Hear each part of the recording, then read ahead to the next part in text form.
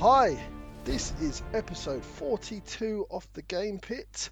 My name's Sean, and this is new ground for us. This is a new episode type called the Battle Report, and this is where we feature one particular game, and this time out it's Virgin Queen.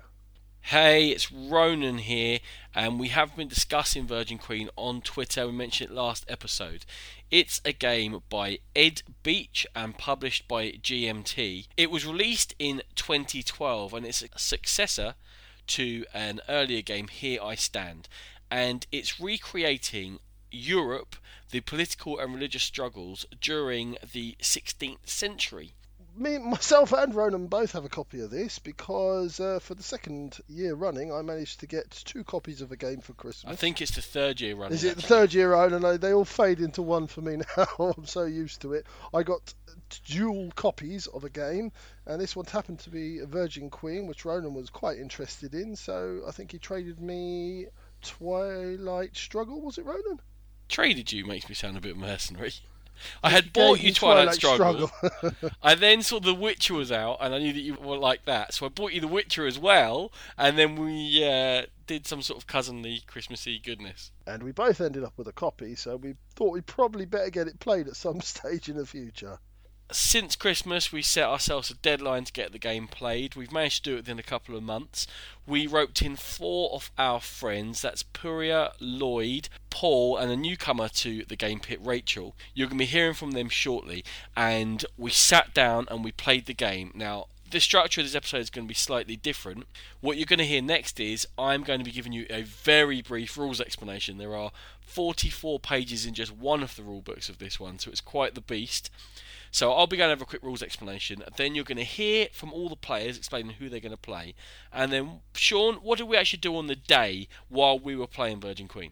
Well, Ronan, we set up a microphone in a separate room where players could disappear and talk about how the game was generally going, what their plans were, all of this in complete secrecy so that other players couldn't work out what their plans would be. And it was really interesting to listen back and listen to how each round was perceived by each of the players, Ronan. Yep, and then at the end of the game we've got everyone together. You'll be hearing from them before the game, during the game and after the game. It's a new format.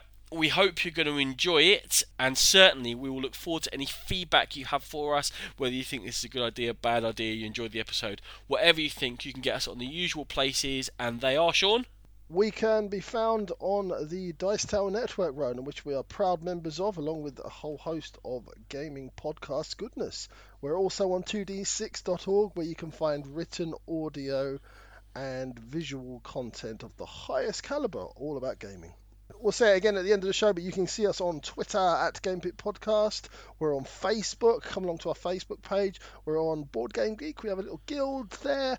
And if you want to email us, we are thegamepitpodcast@gmail.com.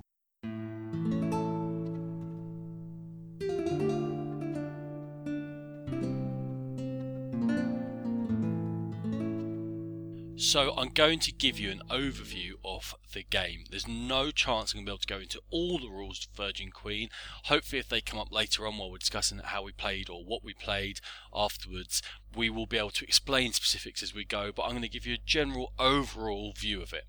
It is a game based in the European struggles in the 16th century, when Philip was King of Spain and Elizabeth was Queen of England. And those two start off as closely allied. They were brother and sister-in-law, in fact, and by the end of the period in time covered by the game, they were fierce rivals and enemies. We are each going to take on the role of one of the European powers, and we're going to be trying various things to score points. We're going to have the Ottoman Empire, Spain, France, England, the Holy Roman Empire, and the growing force of the Protestants within Europe, and they will be represented by the Dutch Protestants and the Huguenots, who are played by one player, who happens to be me. The game can be won in various ways. Each power has their own amount of key spaces on the map they need to conquer to get an instant victory, and we'll talk about key spaces in a second. Also, at the end of any turn, from turn 4 onwards, if any player is 5 or more points ahead of everyone else, they'll win. If at the end of a turn any player has 25 points or more, they will win. And there's also, if we get to a turn limit, now there's a limit of 7 turns overall in the game. However, because this is our first game and we know it might run quite long, we're going to call it after 7 hours of play. And whoever is in the lead at that point, we're going to call the winner just for our particular learning game. There are also a couple of other ways players can win, such as if Spain manages to pull off a gunpowder plot in England and cause a Catholic rebellion, but again, those are exceptions to the general rule. The game is played on a big board, which is a map. It shows mostly Europe, and separately a couple of other areas which represent the rest of the world for abstracted actions and ways of scoring points which can happen there. If we focus on the European map for the start, it shows lots of land spaces and sea areas. Now, sea areas are split between the Atlantic and the Mediterranean, and the general areas in which you're going to be able to do naval actions, which we'll come to. In the land, you have 3 different types of spaces. There are general spaces, which are represented by circles. There are then fortified spaces, which are spaces which are more difficult to conquer and strategically important but won't score you any points, and they're represented by stars on the board. And lastly, there are key spaces, and those are very important. Now, key spaces, the more you control in the game, the more cards you'll get, and this is a card-driven game. On everyone's turn they're going to be playing a card, and again we'll come to that. And also they score you points. And as I said earlier, if you get to a certain number of keys, you will instantly win the game. Now, the number of keys you need depends upon which power you are. For example, England need far fewer than Spain, because England historically has had geographically less of a country that we could actually call England itself, especially at that time. These spaces are all connected by different routes. There are either simple routes or passes, nothing too complicated there. On the board also, 4 areas are represented with colours behind them. Those are the Netherlands, France, England and Scotland. Those are the areas in which religion can be contested. Out on the world map, you have areas with settlements in from Spain and Portugal, and they represent the areas which have already been colonised by those 2 powers in the game. You'll notice that I didn't say Portugal when I was listing the player powers earlier. That's because there are 5 minor powers in the game which we can interact with, those being Scotland, Portugal, the Papacy, Venice and Ireland. Out on the world map, players are able to send expeditions and do some actions, and we'll get to those when we run through the actions themselves. On each turn of the game, each player is going to take a chance to take an action, and as I say, they're going to play cards from their hand. The cards come from a deck of cards which are common to all. Each player gets to have 1 or 2 home cards which are just unique to their power, which they're able to retain and play each turn, and the rest of them come from a random draw. And what I'm going to do is go through quickly how a whole entire turn of the game is played, and that should give you a good idea of what we're talking about in a minute. Now, the first thing is that deck of cards I was talking about, that does not remain static. New cards come into it all the time, and part of the whole ethos of this game is to tell the story of what happened historically in Europe in the 16th century. And that includes the first thing you do each turn, and that is you add new people to the game. Now, those people might be famous figures from history who are available for marriage between the different powers. They might be army leaders who can be able to lead your troops on the board. They might be naval leaders who can help you with naval actions, or possibly sea captains who can sail off into the new world and do actions for you. We're then going to add new cards to the deck each turn because there are new historical, either technological breakthroughs possibly, or events or changes in the religious situation in Europe. So each turn the deck is going to be slightly different, and you're not going to play all the cards anyway. It's over 100 cards in that deck, and you're going to be pulling maybe 30, 40, something like that per round. Also then, Portugal and Spain get a chance to take treasure from those settlements in the New World, and that's very important. As well as the cards you play each turn, if you're able to get hold of treasure, they add to the actions you can take during a turn. And when I describe the actions, it will make more sense, but they give you command points. Command points are the currency of your actions in the game. You must spend the command points in order to do actions. Treasures allow you to extend your turn by doing further actions. Now, only Spain and Portugal, by default, will get these treasures, so whoever controls Portugal and the Spanish player. However, there are chances for other players to take those treasures from Spain, or even be given them. Now, how might they be given them? Well, the next phase of the game is the diplomacy phase. This lasts for 10 minutes per turn. That's a long time, and that's because it's an important part of the game. This is where players will be trying to negotiate marriage. They will be trying to make peaces if they're at war. They'll be trying to forge alliances to be able to use each other's areas on the map to get to other areas. They can loan each other ships. If they have captured an army leader, they can ransom the army leader back and get something in return for this. You can actually yield spaces you've taken back to the home power of that space. Now, we're talking about home powers. I was talking about all these spaces on the board. Some of them are linked to a particular power, and they are of the colour of that power, and that's called a home space. That's where you're able to build troops, and it's the only spaces that can be yielded back to someone if they originally had them. You're able to give cards to each other randomly from your hand. You're able to show each other the cards and offer to play them in certain ways or not in certain ways, and say, I have this will be bad for you. If I did this wouldn't go so well, or I have this will be good for you. If you give me such and such, I will play this in that way. Anything that doesn't change the game state during this negotiation phase is non-binding, and that's very much part of the diplomacy. If you don't do what you said you were going to do, that might come back to bite you later on in the game. You can actually give each other mercenaries. Well, the Holy Roman Empire can anyway. It's one of their bargaining tools. They can raise mercenaries. I guess it's like traditionally the Hessians, the German powers. And very importantly, you can agree to these marriages I've been talking about. Marriages will usually take place between two powers, and it gives you a chance later on in the turn to roll a couple of dice and see whether you've scored some points out of forging this alliance and making your royal family stronger. Now, that's the first time I've mentioned rolling dice. There are dice in the game, and they are used to resolve a lot of the different situations, and as we go through, you hear me saying you do a roll to resolve that, you do a roll to resolve that. As much as you are planning, and it's very strategic, and you're playing cards out of your hand and you're trying to work strategy, you must accept that the roll of the dice is part of the game, and you're going to have to be able to roll with the ebbs and flows of fortune. Now, going around in impulse order, that's the turn order, and it starts with the Ottomans and goes via Spain, France, England, Holy Roman Empire, Protestants. You then announce any deals you've done in this negotiation phase the previous 10 minutes. If those deals are agreed by the other power involved in it, then those will take place immediately. Then you have a chance to declare wars. You can declare wars on each other or on those minor powers in the game in order to try and take control of their areas. You cannot attack anyone unless you have declared war during this phase of the turn, so it's the only way you're going to be able to enter into anyone else's areas unless you've become allied with them and you can pass through peacefully, or there are one or two cards which allow you to trigger wars during the actual action phase of the game. But generally, if you don't declare war now, then people know that they are safe from attack from you, but not from piracy from the Ottomans, one of their special powers. Next thing is we do spring deployment, and that basically just allows everyone to move one formation of troops from their capital to somewhere else within the spaces they control, which allows you to set up for any military moves you're going to take during this turn. Gives people a heads up, lets you make one swift movement, because actually moving troops around the board is not as easy as you might think in something that's termed as a war game. There's a lot more than just war going on there. Then we get to the real meat of the game. This is the action phase. Now again, in impulse order, each player is going to play a card. Now the card can be played generally in one of two ways. All cards have events on them, and you can play the card for the event, and they are all unique, and they will describe what action or what effect it has on the game. Generally, they're going to be something you can do along the lines of the actions I'm about to describe. They might be slightly more beneficial when you take that action or do them in certain ways, or they might be for a certain power to take a certain action, and that's where diplomacy comes in. If I have a card that allows, for example, France to take lots of beneficial actions, I will need to discuss with them whether I'm going to play it as that event, because the other way you can play a card is as command points to take the following actions. You can build troops and or ships on the board.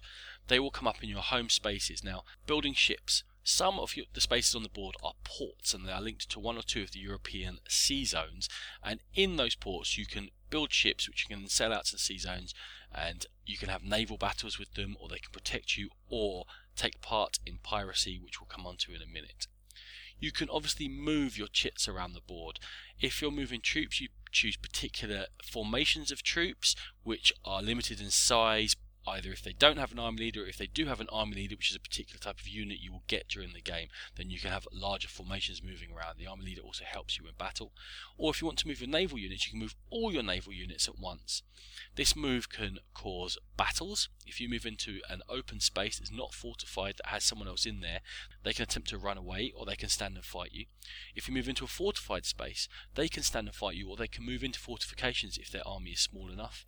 Same thing out at sea. If you move into a sea zone with someone else's naval ships there, they can stand and fight you, or they can move away. The next action is actually assault, is where you can make an attack against a fortified space. Whether it has troops in it or not, you must take an extra action to take any fortified space. Now, in both cases, however combat happens, it's going to be a roll of dice from either side. Generally 5s and 6s hit. There are lots of modifiers and different ways of doing it. It's much easier as the attacker if you're in an open space. If you're attacking fortifications, it's more difficult. Different ship types have different modifiers in different areas of the board. Generally you get the idea that you're putting troops against each other, rolling some dice and seeing who wins. And the loser, if they have any troops left, is going to have to be able to retreat somewhere. The spaces on the board. Some of them start off in your home colour. Now, that means you have control of them, you have line of command through them, so you can take actions further and beyond away from your fortified spaces, so you can command your troops when they're away from you. You can take control of spaces. Now, if it's an empty space, you just take the action to take political control, and you have a chit that you put down and you say, okay, this is now, I'm in control of it. If you assault a fortified space and you do so successfully, you take political control of that space as well. So you say, this is my space. If you manage to do that to a key space, you put one of your key space markers in there. And as I said earlier, that's going to score you more points and gain you more cards. So you can spread your influence throughout the board. Very important, there are religious actions you can take. Those control markers, as well as showing who's in control of a space, shows what religion they are.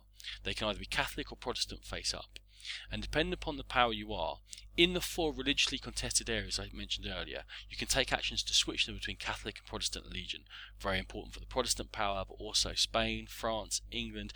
They were all able to influence the religious proclivity of each space in the game. And in fact, one of the instant win conditions is if the Protestants or the Catholics get enough spaces to be Protestant or Catholic. So religious actions are very important. You can also build fortresses to help you protect areas on the board or in the new world of your Spain to protect yourself from piracy. You can build expeditions with your sea captains. Your sea captains will be able to go out into world spaces. They'll be able to take colonies with them to found colonies, which will give you a chance to get treasures and points. Your sea captains will be able to go out into the world map and do piracy against Portugal and Spain and take some of those treasures from them, because however many treasures they're left with at the end of the round, they're going to be able to take and use next round, which can be a big advantage. Or you can send your expeditions around the world and attempt to score points for circumnavigating the globe. There's piracy you can take part in. I mentioned it a couple of times. You can do it on the European map and target ports around sea spaces. It's going to allow you to take cards or damage naval units or take treasures from another power or possibly score victory points. Or you can commit piracy on the world map again against Spain and Portugal in order to take treasures or possibly victory points from them. These people that I mentioned coming into the game right at the beginning there, each turn, there are also artists and scientists in the game, and they become available, and you can take actions with your command points to patronise artists or scientists, and you can get benefit from those depending upon a dice roll at the end of the round. You can diplomatically influence the minor powers in the game by spending command points, and again, if certain events come up, you do a roll of dice against anyone else who can diplomatically influence them, and you might be able to make them an ally of yours, and therefore take control of their spaces, use their troops, and it can be of benefit. And the last thing you can do, and only from turn 3 onwards, is you can do espionage actions. You can gain intelligence from people, look at cards in their hand, take cards and what have you. You can plant operatives to make your espionage more effective, and finally you can assassinate their war leaders or possibly Queen Elizabeth herself, which would be a serious blow for England if that happened. There are a couple of different types of cards. Normal cards have just got events or command points which you choose. Mandatory cards have got an event which must happen. You must play that card that's in your hand. You are not allowed to keep it until the next round. You also get 2 command points to spend. It can be good or bad having those in your hand. There are response cards you can play during certain actions. There are combat cards which will help you during combat. And as I said, everyone has their own home cards with various different things. Once everyone has passed in sequence, then we move on from the action phase, and that is where the bulk of the game is going to take place, and the bulk of the time is going to be, by the way.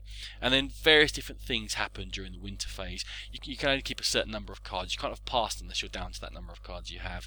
You must discard treasures you haven't used. Now, treasures you can add on to the end of your turn to take extra actions in different types of the actions you've taken already. Then all your units and army leaders must return back to fortified spaces. So if you've moved into a fortified space, you've laid it under siege, you haven't been able to conquer it, your army is going to have to retreat at this stage. You cannot keep rolling onwards and onwards. Alliances between powers only last one turn. They're all going to cancel now. And then Spain and Portugal are going to get their treasures to hand. Lots of things are going to reset on the board as you'd expect. Anyone who's arranged a marriage in the previous negotiation phase now gets to roll and see how successful that marriage is and hopefully gain some benefit for them. And the ones who patronise artists and scientists will now roll, see if they score any victory points, or in the case of scientists, you can get technological breakthroughs which will help you somehow in the game, give you some sort of bonus. And then we check everyone's victory points, see if anyone has got to that 25 points or over, or has got the domination victory with 5 victory points or more. There are also a couple of extra ones which are awarded. For example, whoever's controlling Paris is going to score some points. Holy Roman Empire is going to control some spaces in the centre of Europe, they hope, and score some points. If there's no winner, we advance onwards, we go to the next turn, and we continue. Hope that's given you an overview. I know I've gone through very quickly and already that's taken a while. As we discuss the game coming up, hopefully you'll get a bit more of a grasp of what we're doing, how we're using those rules, how we're playing and what we're trying to do. And coming up next is an introduction from all the players who are playing Virgin Queen with us today.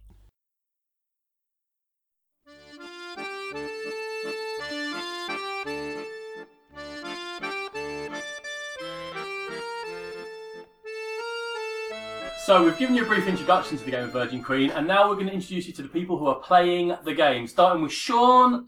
Hi, yeah, it's Sean here. I am playing as the Ottomans. I don't seem to be able to do a whole heap in the game, so most of it I'll be watching, but my general tactic is attack, attack, attack. Lloyd here, I'll be playing as Spain. I am trying to recover from our 2-hour rules explanation, at which point I shall be spreading peace across Europe. Poirier here, playing England, and I will be looking to faithfully recreate the movie. It's Paul here. movie? I am The movie. Paul here. I am the French, and I am going to initially make friends with Lloyd, but then backstab him horribly and team up with Ryan. That was Lloyd. Backstabbing Paul. That was also our first hint of terrible accent. Did you? I am the French. There will be more of that later. Where's the Ottoman accent? No pressure. Not even going to try You're asking Sean to perform in front of a crowd. That's not going to work out. it. Okay. I'm Rachel, I'm playing the Holy Roman Empire.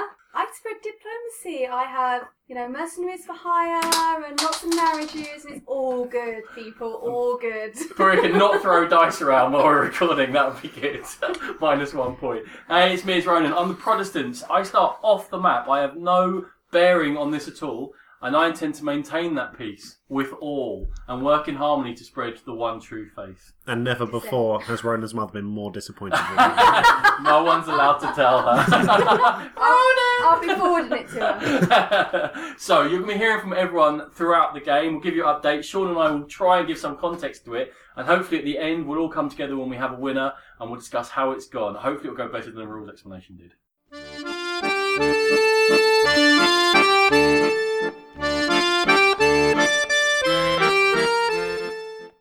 Right, Poirier here. So, I've got my first deck of cards, and I have to play out a mandatory card for Spain for their treasure fleet. So my first turn is basically going to be building up my troops in anticipation of taking the treasure out when it appears. I'm just trying to keep my peace with the French and anyone else, and just concentrate on my navy first round. Cheers, bye. Hey, it's Ronan here, and I'm playing as the Protestants. Now, it's been a bit of a dodgy start. I didn't really follow the rules. I didn't use my own pirate captain heading out into the New World. He would have got a free colony for me, and I was too busy concentrating on full-on on France because we have shared captains, and either of us can take them, and I thought I'd get in because he took the first one, so I took the second one, and then I've only got one colony I can use in the game, so I wasted that special bonus on my own home captain going out. So that was a bit of a silly start, but the next thing I did was I conducted piracy against Spain. I believe Spain make a strong start in the game, is what I've heard from the strategy guides around the place. So I did a piracy attempt against Lloyd. I managed to get one success. I took a card from him, and it turned out to be a fantastic card. It lets me do 8 conversion attempts in France and directly attack Fulon. Now, Fulon and I had an agreement in the negotiation phase that I wasn't going to do too bad to him, and he was going to play a card to my advantage, and I was going to play a Taxis Couriers card, as in the Turn and Taxis game, and hand a good card to him. So we had kind of a pax amongst us. But now Lloyd has given me a fantastic attack card against France, so I'm afraid Fulham might be slightly disappointed in me before this first turn is over. Let's see how that goes. It's been very funny already. Hi, it's Paul. I'm France. I don't really know what I'm doing at the moment. I've got to kind of keep the Protestants and Spain at each other's throats, so I'm trying to do that. I'm kind of pretending to make friends with both of them and haven't really decided what I'm actually going to do. Meanwhile, I'm nicely colonising the New World in the hopes that I can get some sort of cheap points from that. But anyway, I'll keep you posted. It's all very scary. I'm in the middle of the map. I feel like everyone's a potential threat. But yeah, so far so good, I think. So this is Sean here. I've just had my third go as the Ottomans, and I've mainly been pirating Lloyd as the Spanish in Maine. I don't think he's too impressed, but he's so far managed to keep hold of all of his treasures, which was what I was trying to get. It is looking good for my sea captain. He has managed to navigate his way past the first barrier, and he's now on his way around the world, so hopefully I can get him round and get some points for that one. But yeah, so far it's not been a lot of battles, only me and Lloyd that are doing battles, so it's a very peaceful map so far, but I'm sure that will change. Poria here, playing England, and I've completely misunderstood the rules. The Armada came out in the New World, and not in Europe where I built my Armada, so I've basically ruined and wasted one turn. I've kind of tried to make things up by building up my influence with some neutral powers, including Portugal and the Scottish area. See how that works. So this is Lloyd from Spain. I have spent the first turn mostly losing cards through pirate actions, so I have taken fully 3 turns this round. What has happened mostly then is I've given people cards that have allowed the Protestants mostly to take conversion actions across France, meaning that Fulham has been decimated in an abstract way that I don't really understand. That is my turn 1 update. Hello, it's Rachel here from the Holy Roman Empire. Just been royally screwed over. Was playing Circumnavigate the Globe. I got all the way around without any navigation, extra things or anything else, and got completely screwed in the very last bit. Really gutted. Apart from that, everything's building on diplomacy and keeping things going, and that is it. Hi, it's Paul, France. I have circumnavigated the globe. That's it. That's my own personal victory condition for the game, so now I'm in for another probably 7 hours of sitting there not really caring what's going on.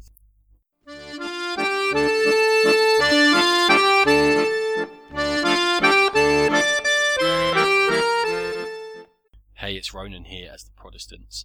We've just finished the diplomacy phase of turn 2. Now, turn 1 has gone very well for Fulham as France. He's been around the world. He's made some good marriages. He's just now married Mary Queen of Scots, who is actually a French royal in this, to one of his own leaders. So he's got a bonus out of that. He's just made allies with Spain, who are the power who are currently leading in victory points, and French are second. This is bad news for all of us. Also, Rachel, as the Holy Roman Empire, has declared war on Sean as the Ottomans. She has got mercenaries, she's got some power she's building up in the first turn, but Sean actually has the army leader who can control the most units at once, and they have just spring deployed, that's moved their armies during springtime, right on each other's border, so there's going to be some interesting fights there. I have somehow managed to get through to the second turn with still no areas under my control. I have managed to get a few Protestant markers out there. I think we're up to the high 20s. So I've probably taken 10 spaces as Protestant religious influence, but that doesn't mean I politically control them, so they're not scoring me points and they're not getting me cards. And now I'm going to have to start, I think, a rebellion this turn, probably in France. I'll think about where I'm going to do it. And I'm going to look to cause some trouble between Spain and the Ottomans. I've got a card that allows the Ottomans to place a unit in the south of Spain, Morisco, that spreads unrest and trouble for Spain. So hopefully they're going to distract each other. England, Poria hasn't been doing too much yet so far. I think he'll still get his head around it. I think one thing that's happened is Spain took all the treasures that they're allowed at the end of turn 1, and with so many extra command points, people realise Lloyd, is now going to be very powerful this turn, and that world map piracy has become more important. So I'm looking forward to that to take more of a role. I did a couple of them in the first turn, didn't go that well. It's not actually that easy to do successfully, but if you can do it and take the treasures, it helps you out. So I think I'm going to try and do some more piracy. I patronised a scientist in the first turn. It didn't go very well. Poria got a point out of doing that. He patronised someone. Other than that, I'm a bit puzzled, to be honest with you. I think I need to start getting myself back on the map and getting more involved in the game rather than I was kind of tootling around the edge. I built a colony. I did some bits and bobs on the periphery in the first turn, but this turn I need to make an impact. Poria here is England. I am not quite sure what to do this round. We have both France and Spain who've allied, both with the most victory points at the moment. So I'm a little worried about what plans they have in stock. I'm trying to bide my time a little bit. Patronage is my first move. I think I might have to build up my naval defences and do a bit of pirating and see where that gets me. This is Lloyd's second turn Spanish player update. So Sean has continued his war against me and has also opened a second front up against the Holy Roman Empire. The reasons for this involve the fact that Ronan has a card that's really useful for Sean. What he doesn't know is that I have a card that's probably really useful for Rachel, which will start a land war in Persia, meaning that Sean will have to remove potentially up to 8 of his land units from the board, which represents approximately 50% of his army. So I'm hoping that I get the chance to play that just before Ronan plays the card to support him. In addition, I have put Algiers under siege. With my Spanish Fury event card, I'm hoping to blindly draw the card from Sean's hand that will benefit Ronan and cause me issues in the Netherlands. I suspect all of this will go horribly wrong, but that is the plan. So it's Sean here again, and it is going terribly for the Ottomans. I have been completely decimated at sea by Lloyd. The Holy Roman Empire have decided to go to war with me, so I'm being attacked from two fronts, and yeah, it's not looking great. I'm kind of being penned in. I haven't really got a lot of options. My dice rolling sucks as always. And unless something changes, unless I can do some deals in the next round, I am in a lot of trouble. Quick update here from Spanish Lloyd. The initial part of my plan has gone well. I have drawn the card from Sean that he needed to assist Ronan, so I've kept the Protestants to a minimum. I have, however, forgotten the other stages of my plan. I literally cannot recall what I was intending to do, but the bits I can remember have gone well. Hi, it's Paul, France. Sean's frustrated at not being able to do anything. Lloyd seems to be doing quite well. I'm allied with him at the moment, but if he does too well, I'm going to have to give that up and start trying to peg him back. I've kind of lost my way. No one's really interested in me, it seems, at the moment, although Ronan is amassing troops at my border, so I'm sure that's about to change. I've pinned all my hopes for points this turn on the science and arts patronage stuff, so we'll see how it comes off. It's just sort of random luck in the dice roll, so we'll see what happens. I think I need to start building up armies, so that's my next plan. This is Rachel. I'm playing Royal Roman Empire. I had an agreement with Lloyd, as in Spain, that he would mess up the Ottoman Empire, but he did not play the card. And so, since he hadn't played the card by the end of my goes, I decided that he probably wasn't going to play it, and there was no guarantees he would play it. And because he'd held it back, I was unable to do anything that go with regards to the Ottoman Empire that was on my doorstep. So I therefore played the card that killed his leader. We'll see how that goes. Hey, it's Ronan here against the Protestants, and we're currently wrapping up turn 2. We're just sorting out the artists and the scientists that people have patronised. I took over a couple of spaces in the Netherlands, and finally I'm on the board, and it turns out I'm getting 3 victory points for each key that I take, and it's a very strange situation in that I haven't gone into France at all yet. I base myself completely in the Netherlands. I'm going to annoy Lloyd while he's currently winning. I think Full On is then most likely to win, because I think people are going to look at Lloyd, see he's winning, and then turn around and start picking on Full On. So I'm going to hold tight on the Huguenots. I miss out on a few things. I don't get an extra unit for having 2 capitals and things like that, but I think I'm going to try and get Puria to support me to attack in France later on in the game if we get that far. And taking keys, they give me a lot of points. If I can take the 3 in the Netherlands and have them not worry so much about me, and then strike into France and take 2 or 3 in there, I think I'll be pretty close to a victory point victory. Well, that's my thoughts anyway. Let's see how it goes, and we're going to have a summary from the whole table next.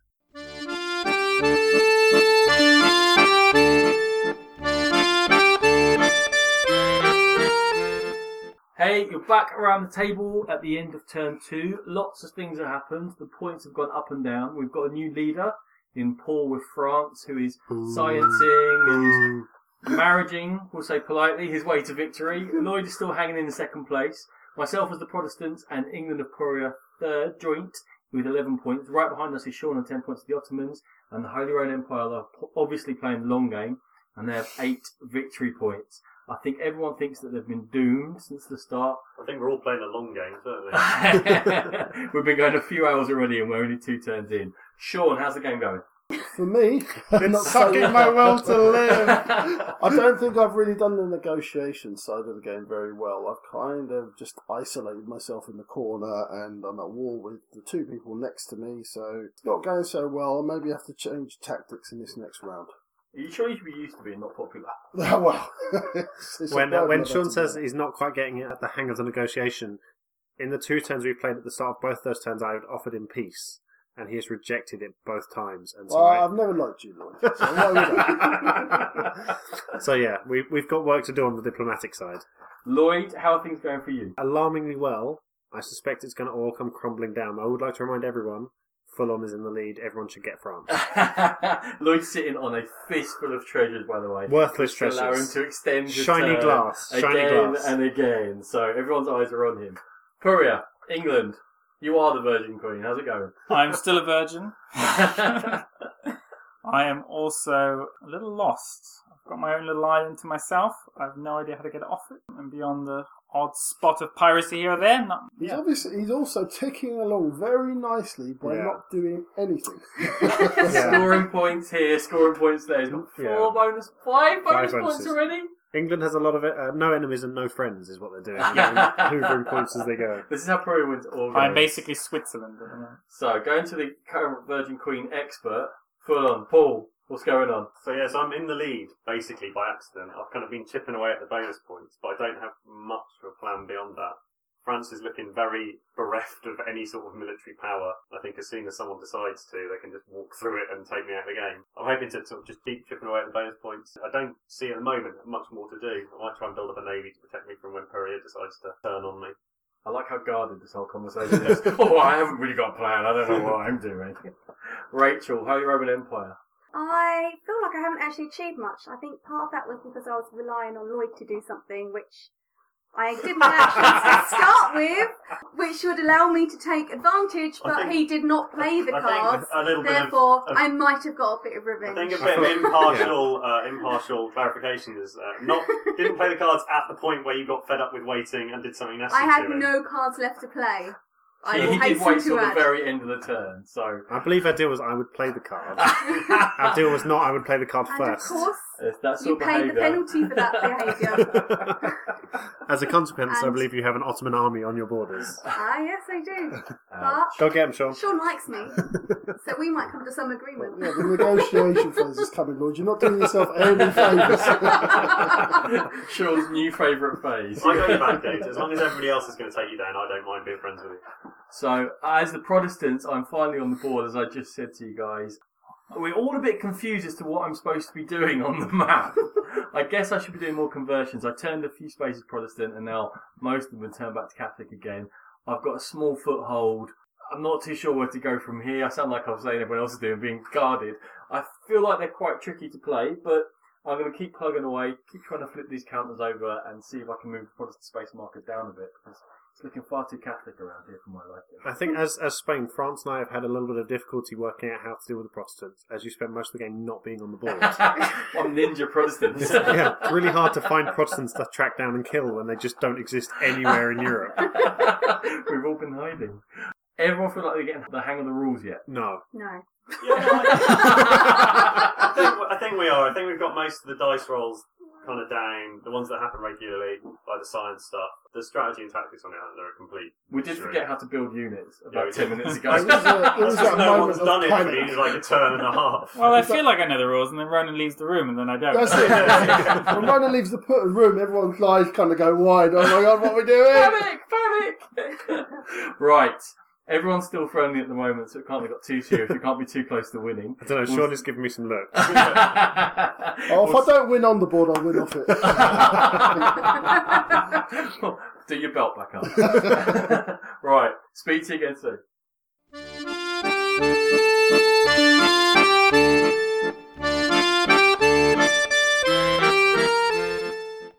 Poirier here. I have drawn all my intelligence cards. And I have also had a declaration of war from France. So I think the tactics are to drain all his cards as quickly as I can, and then see if I can take over Scotland. Hey, it's Ronan, I'm back again. Just a quick one here. What's really funny is that the diplomacy phase, negotiation, has been going different swings and roundabouts. In terms of marriages, there are fewer female royals available than there are male royals. And suddenly, Rachel as the Holy Roman Empire drew 2 females, and she was the most popular person so far in this game. There were people all over her, marry me for this, marry me for that, here's a deal, take a card. Very funny the way that went. I'm not sure she used it to the maximum.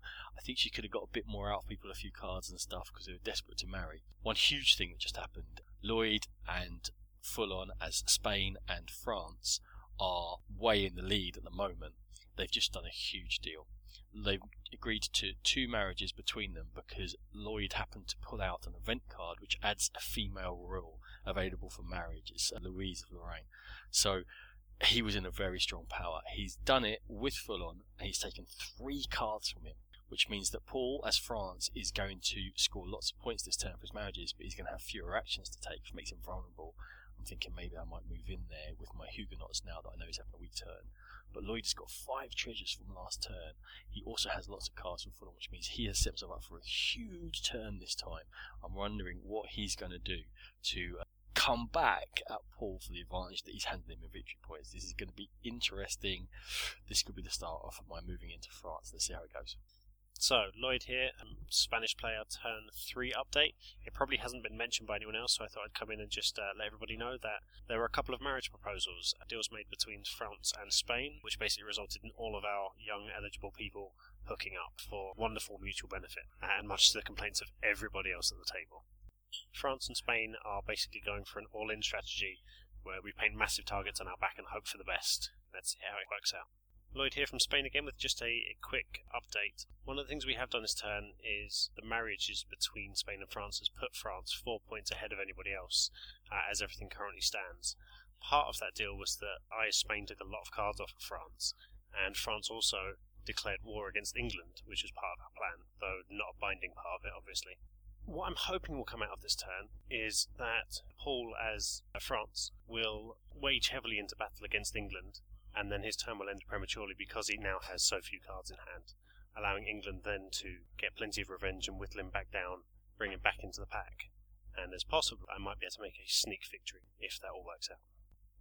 Hi, Sean here again. So, it transpires that Spain and France are in alliance.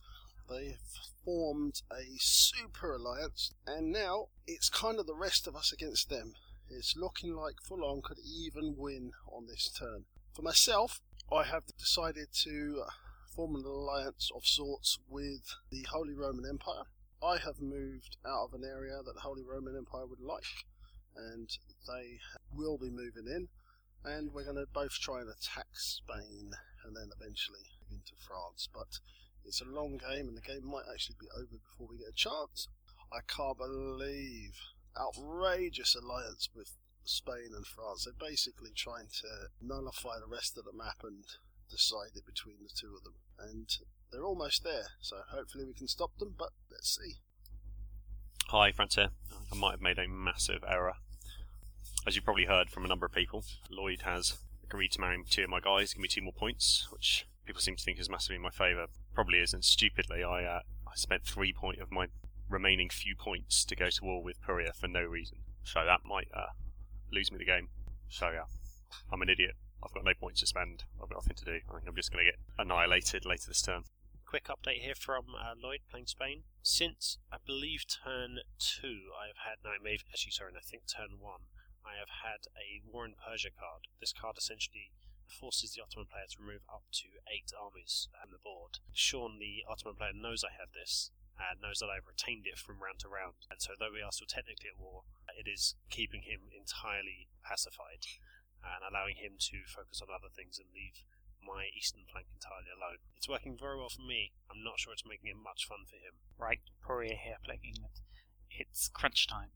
I either take on Paul in Scotland, or I move out my navy and try and take Normandy. He's only got 1 card left and I have 3, so hopefully that'll be enough. See how it goes. Hi, this is Rachel from the Holy Roman Empire. I am just finished my turn. I forgot some of the things I'd negotiated, which lost me things that would be very useful. On the other hand, things are looking okay. I haven't done that great against Spain so far, but kicked things off with a war declaration, attacked the capital, and then Lloyd disrupted my supply line, so I will learn from that in the future. I am now just waiting for the end of this turn. Hey, it's Ronan the Protestants. We're halfway through turn 3. Things are looking quite difficult. With the rise of France and Spain, and they're working well together, the 2 major Catholic powers are on the ascent. So every time I try and do something or spread out, they're able to discuss with each other, plan, move back in. I've just started the Huguenots down in France. It feels like it's a bit late to do it in turn 3. I think it's part of learning how to play the game, but it's definitely put me at a disadvantage. I've just got them in 1 space. I then had not set up the Protestant spaces correctly, so I couldn't flip as many as I should have done when I did the rebellion, so that was my poor play. I really need to study the map get some more spaces flipped to Protestant. I think Puria has been slightly distracted. He is playing well. He's taken Portugal, which means he's going to get their treasures. He's also only 2 square key areas away from winning the game. Looks like he's massing to take Edinburgh, which will give him one of those. So I think he's so focused on going for his own military win that he's not too fussed about the Protestant-Catholic war, and he's my main Protestant ally. Rachel hasn't really been getting involved either way. I think her, as the Holy Roman Empire, may have chosen the neutral route, so she doesn't care what's happening with the Catholic and Protestants. I'm feeling a little bit up against the 2 strongest powers in the game.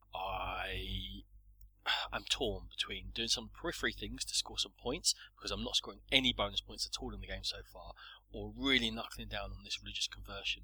The other thing I feel, though, is when I knuckle down on the religious conversion, I'm going to distract France and Spain from what they want to do, but at my cost. And then Puria, who isn't really helping Protestant, is then going to have his chance to win the game. I'm really feeling like whatever I push in which direction is going to support one of these, but I think I'm going to have to hit out some conversion attempts to Protestantism now, try and stop Lloyd and Paul in their tracks because they're running away with it at the moment, and really give them something else to think about. We'll see how this goes. Hi, Sean here again, and my thoughts so far. Well, my thoughts for the Ottomans are, they start off pretty strong with a really strong leader, loads of troops on the board, and I think the key is to get out, be really aggressive from the start, find one route and then just really hammer it. I didn't do that, and now what I'm facing is a nation in decline. The leaders change and they get progressively worse as they go, so I feel like I've kind of missed the boat in terms of what I had to do as the Ottomans. It's also probably the least enjoyable to play on the board because they don't take part in a lot of it. They can negotiate with Spain and the Holy Roman Empire to a degree, but they don't take part in marriages, they can't take mercenaries, so there's a lot of the game that I feel the Ottoman players missing out on. I want to see how it goes. I'm trying to now attack the Venetians and see how that works out for me, see if I can eke some points through that. Maybe eke some points through scientists and artists, but I think really I've missed the boat in terms of having any chance of winning the game or deciding who's going to win the game. So it's a very interesting game. I'm not so sure that the Ottomans are the most interesting part of it, or certainly the way I've played them. Right, Puria here from England, and I have gone into France. The situation is Paul has no cards, no way to defend, so I think it's stirred up a bit of a resistance from Ronan, but we'll see what happens there. Hi, France here. Big news. I was doomed. I'd left myself really undefended. Puria was there with an army of 5 guys against a completely undefended city. Thankfully, he's totally failed to roll any successful hits, which means that at the end of the turn, which is in a couple of cards' time, all of his troops will go back home with their tails between their legs, and I'll get to hopefully manically reinforce it before he tries again next turn. France is still alive. I can't believe it. 5 troops, not a single hit. I would have taken a key, I would have taken out his whole armada of ships, and I would have been 1 token away from winning. So now everyone knows what I'm doing, everyone's going to pick at me next turn, and I'm basically stuffed, which means Lloyds will win. Very annoying.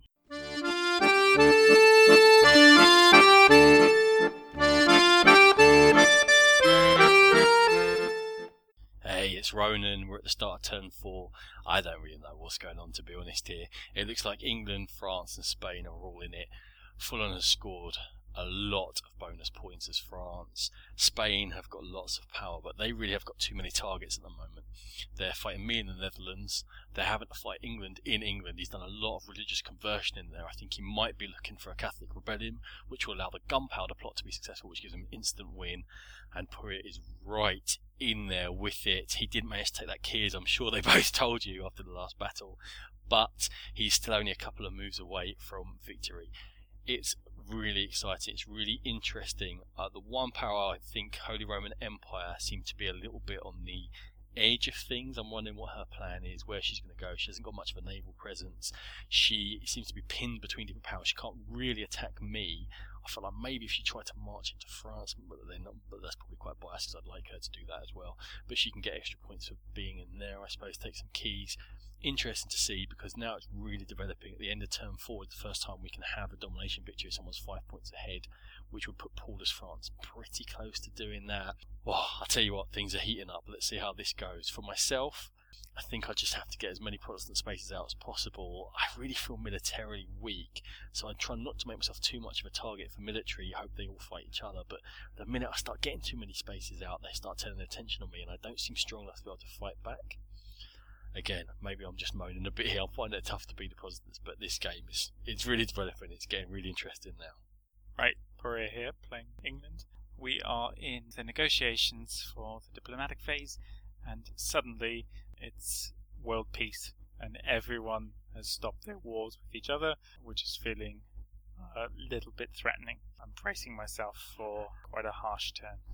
So, a quick turn 4 update from Lloyd, playing the Spanish.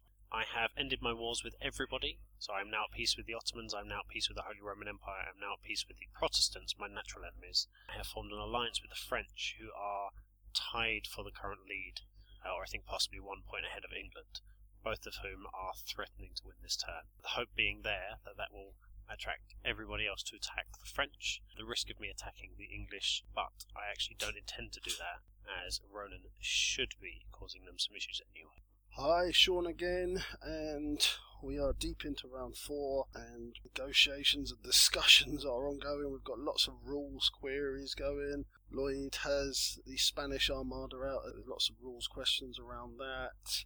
It's getting very tasty. War has been declared by the Spanish on the English, and by the Holy Roman Empire on the French. There's been a lot of peace declared as well. My Ottomans are now at war with only Venice, and I am trying to take the only Venetian key space. I'm still working my way towards that. It's proving quite difficult, but hopefully I'll get there. The Protestants aren't doing so well now. There seem to be a lot of Catholic spaces popping up, and England is now nearly completely Catholic. That's the way we are at the moment. Rachel here from the Holy Empire. I have been waiting for ages to have a go. In fact, I haven't had a go in about 3/4 of an hour.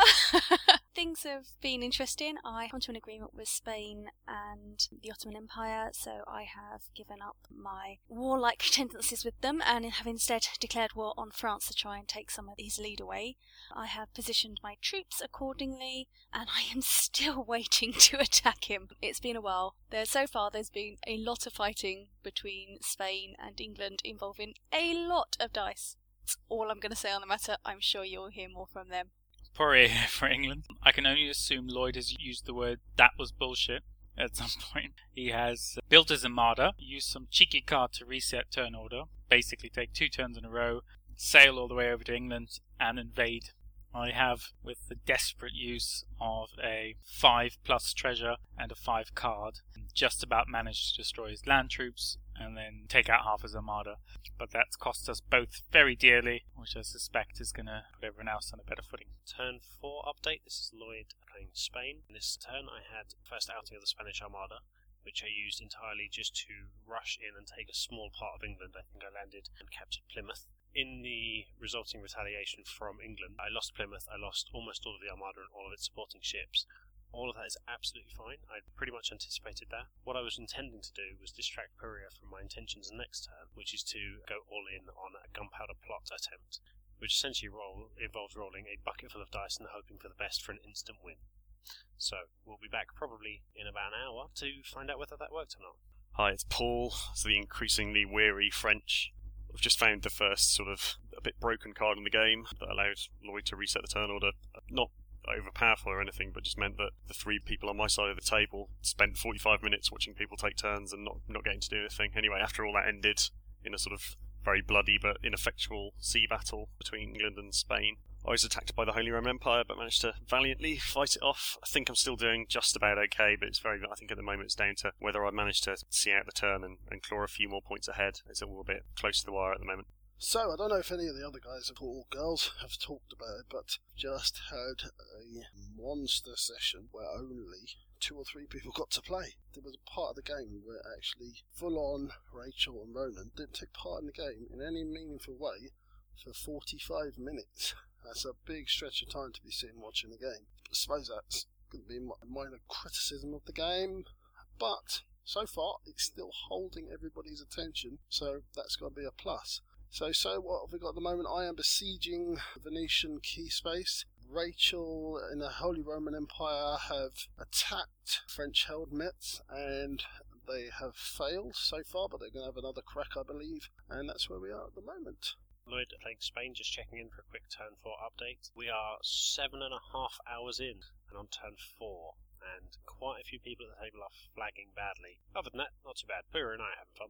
France here. I think I've had one more turn since last spoke to you, and I made a failed attempt to assassinate one of Ronan's things. I've got a bit bored, to be honest. Seems like we're sort of grinding towards a finish. I suspect that because I've currently got the most points, that it's going to be a bit of a case of bash the leader and then someone else is going to nick it. At the moment, Rachel's 2 cities off winning, and none of the other players seem to be particularly worried about taking her out. I wouldn't be surprised if she comes up on the rails to take it. I was having fun for a bit. We love you, even if you hate this game right now. I was having fun for a bit, but I got bored about an hour ago. France out. Right, Puri here, and I think a general sense of despair has set in as we approach the end of the round. It's taken ages. Hey, Sean here again, and the game continues to go, and it's just a super long 4th round going on. If I'm honest, the interest now is starting to fade for me. I'm kind of watching the game go on around me. I'm not getting any cards into my hand that are above 2 or 3 command points. Therefore, my actions and my turns are lasting 30 seconds, because I know exactly what I need to do or don't need to do. Everyone else is getting involved in ding-dong battles and intrigue and assassination attempts, and I just feel the game's going on around me and I'm not actually taking part now. So while it was interesting for a little while, I think it's now becoming quite boring. But I think with another faction, it would be a much more interesting game because I'd be in the thick. I'm reaping the rewards of that poor start. It's the happy French. It's still rolling on because of the card I mentioned earlier where one half of the table took a load of turns in a row. The other half of the table is now taking a load of turns in a row. So it's been about 3 hours since we were sort of having regular goes. Maybe that's a bit of an exaggeration, maybe an hour and a half. It's an interesting game. There's lots going on. Really complicated. I'm not sure that it's worth the rules overhead yet. It's a shame it's 6-player because I think it drags it out without really adding anything. I haven't interacted with or cared about anything Sean's done all game, and I think he'd probably say the same about me. Likewise, Purrier and Sean. I just don't think that the sort of 5th and 6th player really add much apart from downtime. I'm still looking just about okay. I'm in a much weaker position than I was. Both my leaders are dead, but I think, unless something's happened while I'm out of the room, I'm still going to be ticking over points. Maybe get another couple. But other people are catching up quickly. I think my opportunity to win by 5 is gone. It's 10-10, and we were originally going to be stopping now, but I think we'll probably go for another about half an hour. It may well time out at that stage.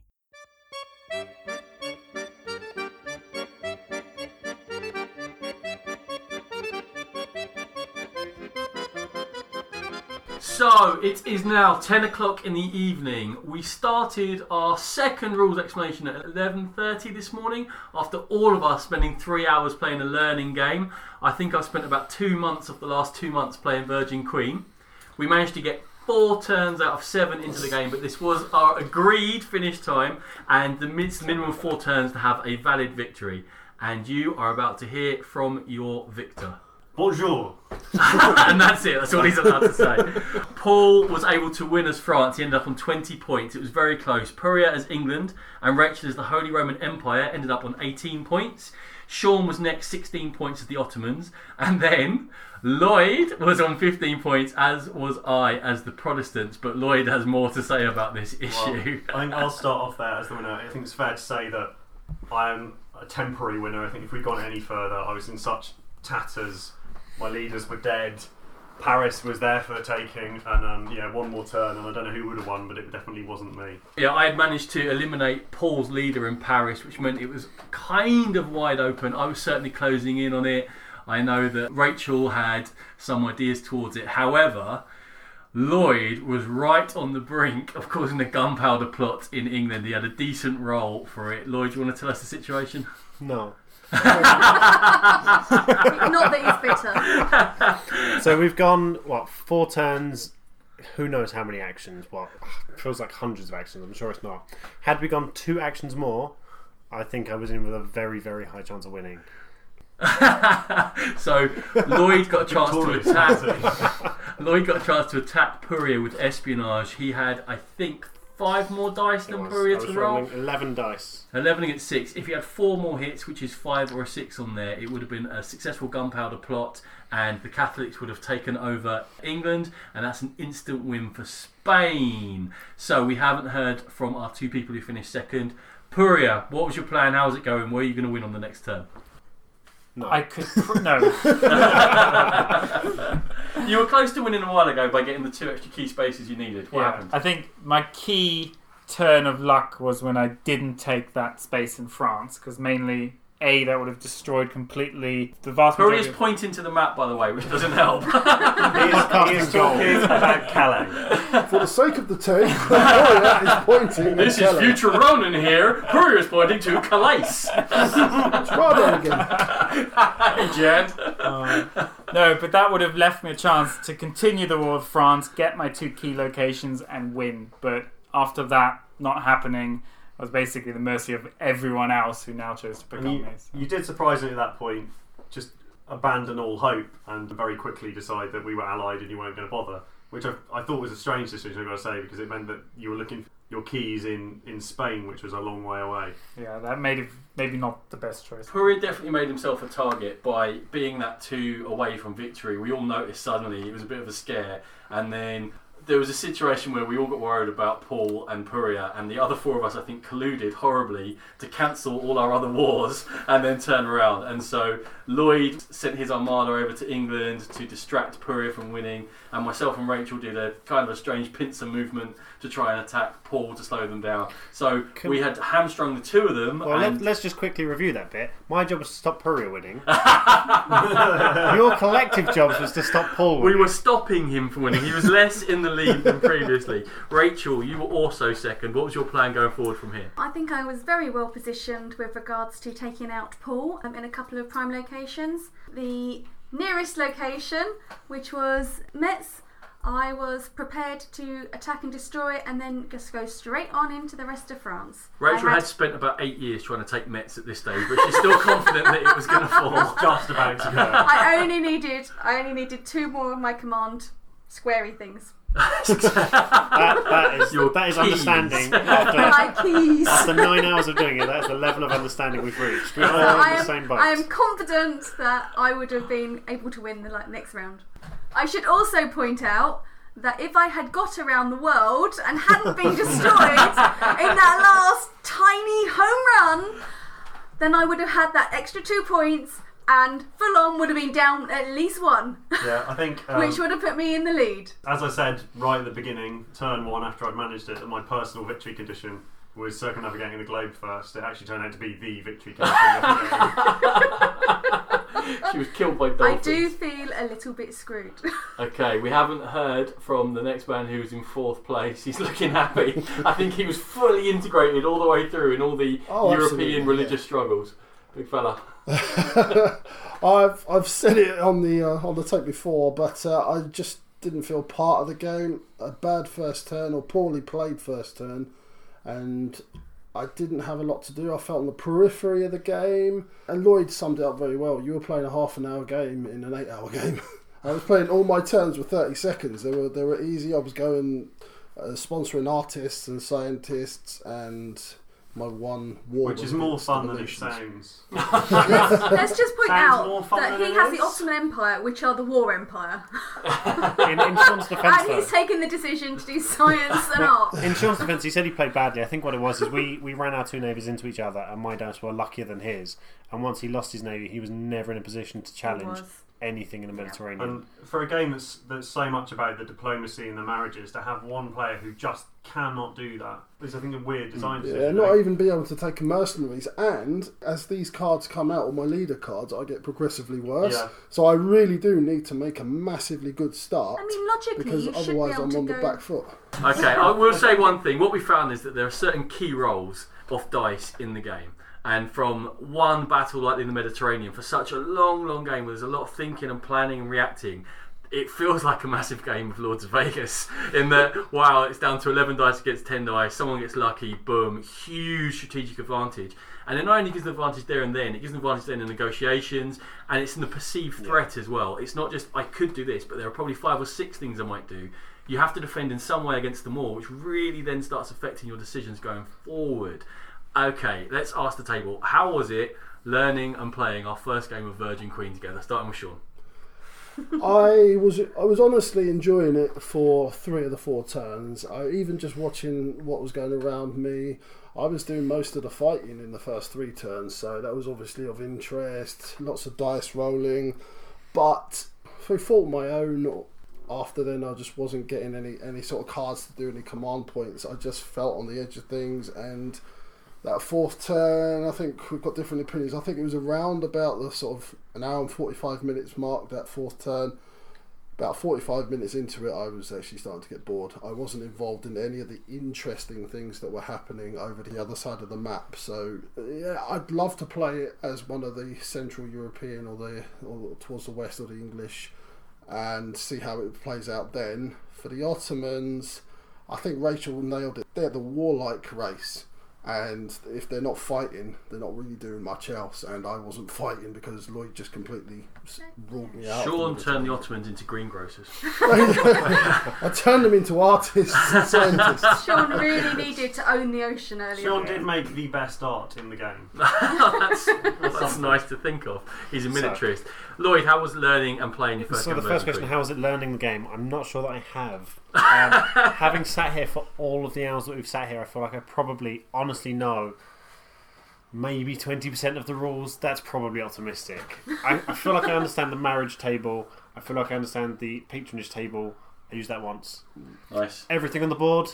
I've got this Europe. I understand it's Europe. I know that much. You probably can't go off one edge and come in the other. There's nothing intuitive. Like the assassination thing, I wouldn't have a clue. Obviously, I didn't take part in any assassinations, but I wouldn't have a clue how you go about assassinations. Ronan, every time you had to pick up the book and go, right, you roll dice for this, a dice for that, a dice for that, and 3 for that, and then you roll, and every single time that happened, it just wasn't intuitive at all. That was annoying Ronan, rightly so, because you want to play a game, you don't want to. Yeah, it's impossible for him to then put a plan together because every 10 seconds it's a massive disconnect. It's hard to then put a coherent strategy together because every single step of your strategy you're then stopping and thinking and going, what do I have to do? What are the implications? And because you don't understand it, it's hard to then make a flow of your whole turn. You're kind of playing a card for one thing. But that's the point, because the implications are so potentially, they can impact not just that round, but a couple of rounds, which means you can't afford to just say doesn't matter, I won't bother reading. I have to know what that means. There's an exception to every single rule virtually. So you sit there going, right, I remember the base rule, and now I don't remember the exception because we went through all of them in the beginning and I've forgotten all of them. It took 2.5 hours just for me to go through the exceptions of rules. Now, the reason we did it, and it was boring and everyone was getting restless, and I fully understand why, but just have some idea of the exceptions in there, some sort of inkling in the back of your mind, because you think you can do something and you can't, and you think this has an impact but it doesn't, and actually they get 3 extra dice which completely changes it. And I know that we've spoken a lot about the front rules burden list, but I think it's worth touching on again. As Lloyd rightly pointed out, we're going to need at least half an hour, 45 minutes, I would have thought, of refresher, unless we're doing it next week. But the thing is with the exceptions is, even though I spent that long learning it, and I was the one going through the exceptions, I was still looking up almost every rules question. I think to play the game smoothly, you have to have somebody that knows the game perfectly inside out. And that would be so... How many games would you have to play to get to that stage? I bet you what it is anyone who plays GMT games plays Here I Stand, then plays this, and only needs... learn. I think there's going to be layers of learning. I think if we sit down and play it again, I hope we do, because I did really enjoy today, even though it was the struggle we thought it was going to be. I think then there's going to be a certain base layer where we've got 40 or 50% of the rules down, and then we'll add another 10 or 20 the next play, and so on and so forth. And then I think also playing other powers will make you more aware of certain things, because they can do different stuff. So when I started doing things like preach sermons or rebellions, for example, Sean or Rachel didn't care, because it doesn't affect their power, so they've got Sean no literally interest. cannot do that. Yes, and neither can Rachel. She has no religious action, so she just doesn't get. So that's not going to stick. So some of the things that happen on the board, she doesn't get the implications of. In fact, to be honest, I don't get the implications of, but even more so because they're just not related to them. But I think once you've played the other powers, you can then see and say, okay, that puts such and such under threat, and that puts this and that under threat. So then I can react to that. Rachel, how was learning the game? Like Lloyd, I think I remember about 20% of the rules. I definitely know absolutely nothing about naval battles or piracy or anything like that, because my ship died early, or rather my captain did. I also think it's a bit peculiar that the Holy Roman Empire have white Protestant spaces on the board when actually they're not counting towards anything. We think. We think. Because we still don't know, because there's nowhere in the rules that it's 2 months in and I don't know! We couldn't find anything. I think it's possible, isn't it, that that's for one of the other scenarios. Who knows? Yeah. Only Ed Beach knows, and even then, maybe. Alright. The other thing I wanted to say was, being the Holy Roman Empire, I did get quite a few cards that would allow me to convert to Protestants or Catholics, but I didn't know whether I should ever use them or not, because it wasn't very clear. If I did it, I'd be like, might be giving something away. So I chose. I'm going to cut in here for a second before Rachel reveals anything, and we're going to pause recording for a second because we may have miscounted the score. Recording. Are we going to do it live? It won't. We've just realised we have not revealed the preference. Rachel says it Rachel has not revealed her religious preference. It's Protestant. 0 points. Yeah. Move on, no drama here. So The just other thing I was going to say. my heart was in my mouth. I thought I'd lost the game. Just to change tack slightly, I just want to go back to the actual game, Lloyd. There was that card that you played that reversed the turn order. I suspect that is probably been mentioned quite a bit. Yeah. Where I think Paul, Rachel and Ronan actually spent 45 minutes not playing the game. Yeah, that's a horrific card in any game. In a game like this, it's infinitely just terrible. We spent 45 minutes whilst you guys were running for your turns twice, and then you burn all your cards. So at least 2 of you then spend 45 minutes doing nothing while we did something. And he has, basically with the use of one card, been able to build an armada, build an army, send it all the way to the... God, the fight never ended. It went on forever. Going back to There's probably an hour of podcast I don't speak in because I just fell asleep while Puri and Lloyd titted around in the English channel. Right. Going back to Ronan's question about how I actually thought playing the game, I was involved in almost everything. There were 2 battles. There was the Siege of Metz that went on forever, and there was the glorious Siege of an Empty Calais that was unsuccessful. Which was unsuccessful. Those were the only 2 battles. That was a myth, that battle. Actually, no, that happened. Those were the only 2 battles. Actually, it was a booze cruise. I wasn't involved came in. back on his fleet full of wine and I was in cheese. every single other battle. Sorry, there were 3. Okay, there was Buddha as well. So there were 3 battles I wasn't involved in. I was in every other battle in the game. So I felt like I was involved in everything. I rolled probably 60% of the dice in the entire game, and yet I still don't feel I particularly interacted with half the people here. How did you come last? He was the most hated. Because we didn't take 2 more actions. Okay, I'm going to ask you 2 more questions, guys. Moving on. Sean, how would you play your power next time? Well, I think I've already touched on it. I think I'm a war race, and I start off strongly, and my power gets weaker as the game goes on in terms of cards drawn. So I have to hit that early, get into foreign space, whether it be Spain or the Holy Roman Empire, and really just cause some havoc and get a foothold in one of those. By not doing that, I just ruled myself out of the game. I've been thinking about you guys as well. You've got cavalry instead of mercenaries, and cavalry are good at moving and preventing people from running away. Maybe the chance of moving there and not taking fortified spaces and causing a bit of rampage through there, unrest and what have you. Golden Horde sort of thing, maybe? Yeah, I think unrest is something that we underuse. I think it would be, you have to go one way or the other. You either go through the land, or you go at sea and you make an agreement with whoever's in. Yeah, and I didn't like that. I started pirating Lloyd's Spanish islands, but I didn't do any attacking. I didn't move troops around. I did nothing in that first go, and it really, really hampered me, and it ruined the game for me. Sean's plan next time is be more competent. Well, I think we're lucky with dice. You will play 2 more turns next time. We know what your answer is. No, Lloyd. Well, would you do anything different as Spain? I don't think I would. I think everything I was doing was working out. I was getting lots of treasures every turn, not having to do a huge amount to defend them. I was in all of the land I wanted to be in. I was causing enough of an aggravation to the other players to keep them roughly in check. Obviously, depending on how other people played their nations, I might have to react. But basically, I feel like I had the right approach with Spain. Puria, what would you do different next time to win England? Do a lot more piracy from the beginning, at least for 2-3 turns, just as part of my main actions. Also, I did right at the beginning have some key cards I should have kept, both against the Armada and also the Rebellion, and I kind of fell to the temptation of using them for the points. So I think next time I'd be slightly more selective in actually holding back those cards and not spending them. In fairness to Puria, he gets 5 sea captains throughout the whole course of the game. Now he only gets 1 in turn 1, and then they come out 1 in turn 3, 1 in turn 4, and 2 in turn 5. So his sea presence would have got much more powerful. He would have been doing more piracy as the game went on, and that sort of English piracy against Spain would have kicked in. I think, obviously, because we've only played 4 turns out of 7, we've missed some of the development. When it comes down to me, I'm going to mention I think I get militarily stronger as the game goes on. But anyway, Paul, you did win. So is there anything else you think you'd do differently? I don't know. I think I started well on that first turn. I kind of went in with a plan to sort of mop up all the extra bonus points that can be taken away from you, and that went quite well. So almost the opposite to Puria. I started out with a load of captains, but once they started to die off, I really was then limited in the amount of extra bonus victory points I could have won. I mean, France are meant to be the easy ones to play, so obviously did something not quite right. I think once people realise you're winning, it's hard to ever get that 5-point lead you need to instantly win. And I think for France, that's how you do it. I can't see them getting a military victory or doing anything else. Well, I think one of the comments we had when we first began was, Lloyd said, off air, what is the chance of this game being fully balanced? It's got to be 0, with all the exceptions, all the special rules. And I think the general answer was, it self-balances. Yeah. Well, you balance as a table. If someone's getting ahead, you then turn around and attack them. And that is, I think, clearly the case from this first game. But that does mean you need to sit back and build up enough of options in one turn that you can pounce. You're playing Power Grid here.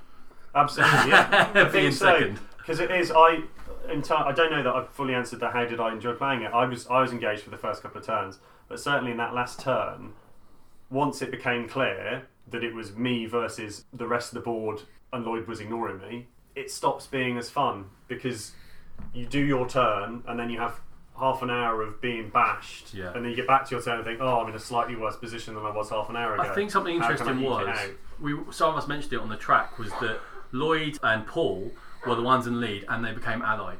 And then it suddenly became 2 against 4. And then suddenly Puria and Paul were in the lead, and then it became 2 against 4. And if you're in the lead, possibly allying with someone else in the lead makes you an even bigger target. Maybe then pulling someone up from behind and making them more of a target. You know, they're going, oh, look at him, look at him, look at him. Rachel. I think generally I played to the Holy Roman Empire's strengths. I think I should have used my sea captain to better effect. I probably should have done some piracy to gain some victory points from that, rather than just trying to circumnavigate the globe and die miserably. I do feel sorry for him. Gloriously. I think generally I just tried to build up my troops. I was a bit unlucky in some of my dice rolling. The siege of Metz ongoing. That's the way it goes. And that siege is still going today. Had a massive dice advantage in that. No, I never. It's hard to though, because her leader only has 8. Yeah. I think you might need to double up with your leaders, which will give you 14 troops and there's 7 dice rolling plus your leader rating. Maybe that's the answer. But then if she does that, she's completely open the other side. Yes. If the greengrocers from Ottoman decide that they do want to kick in. Absolutely. Okay, Holy Roman Empire. I probably opened wars on too many fronts at once. To be fair, I probably would try to come to an arrangement with one of the people around me next time. Having said that, you only ever had wars with one person at a time, I think. No. You nearly had Ottoman a war and with Spain Shaw. at the same time, but... Okay, so should have kept the Spanish on side. Holy Roman Empire is the one power while we're playing I didn't have a clue what they should be doing. They weren't involved in a religion, they were surrounded on all sides. It was hard for me to see how she was going to score points. She didn't have much piracy she could go and do. There seemed to be a bit of... I didn't do enough marriages. But then either. she wasn't she was away well from the connected to victory. a lot of square spaces, though. Like for me, for example, sitting here, she was the one player I was happy to go and offer a fair trade with. It made a difference, made no difference. It was interesting. I did it on the track earlier, but when she got the 2 female royals came out and she had her mercenaries and she had something else, suddenly everyone was like, whoa, we kind of ignored you for a while, but now we're in for diplomacy. As the Protestants, I've moaned all the way through that I found it hard to play and I had nothing on the map. What I've ended up looking at my points, I actually scored the most points of anyone on the game. I've gone 13 points ahead from where I started, which I think is more than anyone else did. So somehow I have ended up scoring points and I'm still not entirely sure how. I have got only 1 bonus VP because I managed to assassinate Paul's leader, which was good. So I'm feeling like maybe I should have patronised more or pirated more, but then I have very little presence on the map. So then I'm thinking I should have had more presence on the map as well. I'm confused. The Protestants are definitely the most opaque group to play. There's no obvious way you should be leading with and what you should be doing. I still have no idea what your win conditions are, and I've just sat watching you do it for 9 hours. I think I misused some of the conversions and rebellions as well. I didn't use them to their best effect. I didn't link places together. No, understanding the religion is very, very important as Protestant. That might seem obvious, but I didn't understand it as well as I could have done. So, one more question before we wrap it up for this particular part. Everyone, do you want to play again? How eager are you? How much do you enjoy it? And what power would you like to play next time? Which of those one questions are we answering? All of them. Yeah, I did enjoy it. As I said, interest was waning towards the end, but that was my own fault. And I would definitely play it again. I would like to play as probably the English. I thought they were quite interesting up in the corner there. Nice. Lloyd? I quite enjoyed it. I was involved in everything pretty much, apart from knowing how people could win, which was a minor issue. Would I play again? Probably. I think Spain are the most interesting nation to play, so I'm not sure if I'd want to change away from that. But Paul and I did have a discussion away from the mic where we were talking about once you start getting ahead, you do just keep getting pummeled, and so it feels like the instant win conditions are the way to go because you can almost sneak that in. So I think if I did play again, I would only want to play with a nation who has an instant win condition. Cool. Puria, English? Did you enjoy it? I did, yeah. I would be very happy if someone rewrote the rules. You're free to. But now that we have put all this effort in, I think it would be a shame not to try it at least. And despite all that, I still like it, but it's not because of it. So I really wish it had tidied up a little bit. And who would you like to be next time? I wouldn't mind, actually. I think I enjoyed playing England. I can, see what I would do if I did it again. But at the same time, I'd like to try something else. So. Okay. Paul? I'm not sure whether I'd play again. I think, like Lloyd, I think France were pretty interesting. You got to be involved in all of the aspects of the game, unlike Sean, who had been excluded from stuff by about halfway through the rules explanation. But it got to sort of halfway through the third turn, and I was kind of done with it. I don't know that would have come back. I think you could start off by being one of the sort of powers sort of a bit more in the background and probably has a better end game, but then you spend the first half of the game doing nothing instead of the second. So I don't know. I'd have to be convinced. I'd be quite happy to play again. I actually disagree with Paul on that. I think that just because you're winning, the winner changes all the time, and therefore everyone then makes alliances to take out whoever's winning next. So I think probably I would have been one of the people everyone would be alliancing against next time.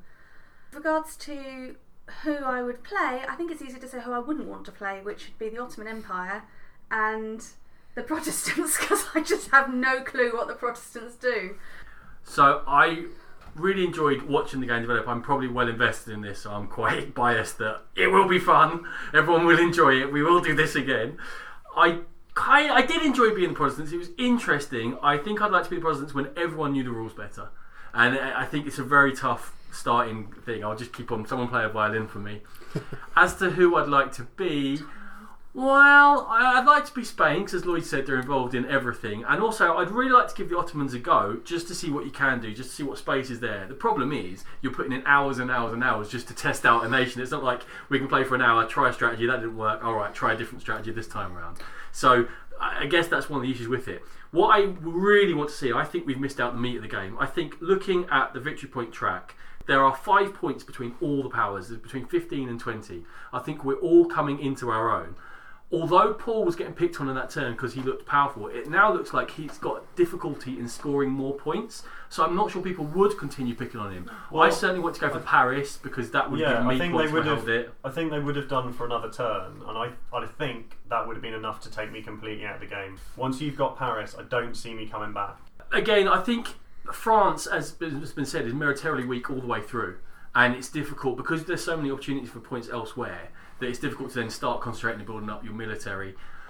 As to the other powers, obviously Lloyd had his Catholic rebellion going on. Puria was 2 keys away. Rachel was 2 keys away. I was building slowly. I'm not sure how, but I was building slowly some sort of position, which was interesting because as France crumbled, the Huguenots were becoming more powerful. But then, as they became too powerful, the Catholic League would have formed, which means Spain would have come in, which I think obviously then sounds very difficult for France because Spain move into France and they take over and they kick it out. Yeah, France just gains another enemy, doesn't it? Yeah, so I really want to play it again. Let's see what sort of leverage and negotiation phase we can have between these guys. Thanks everyone for joining us for this bit of an experiment for the Game Pit. Thank you for teaching. Thank you very much. I hope you all enjoyed yourselves to some degree.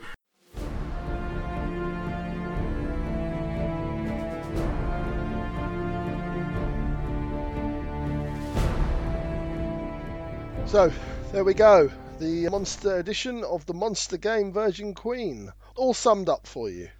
We want to offer our thanks to Lloyd, Puria, Paul and Rachel for joining us in this endeavour. Thank you so much. Thanks for your help with the episode. Thanks for recording for us, and thank you for not going too crazy during the length of that huge game. Thank you everyone for joining us. We hope you enjoyed our first battle report. As I said back in the intro a while ago now, please do get back to us with your feedback. Let us know what you think about this and the other formats we use. We will be back soon with another episode, and coming soon is an episode on gaming journalism with some special guests, which could be interesting. And as always, we are very, very proud members of the Dice Tower Network, along with the very best in gaming podcasts. We're also proud members of 2d6.org, and you can find us there with a host of audio, visual, and written gaming goodness. You can find us at Board Game Geek in our guild. You can find us on Twitter at GamePit Podcast. We also have a Facebook page. And if you want to email us with questions or just want to chew the fat with us, it's thegamepitpodcast@gmail.com. Music.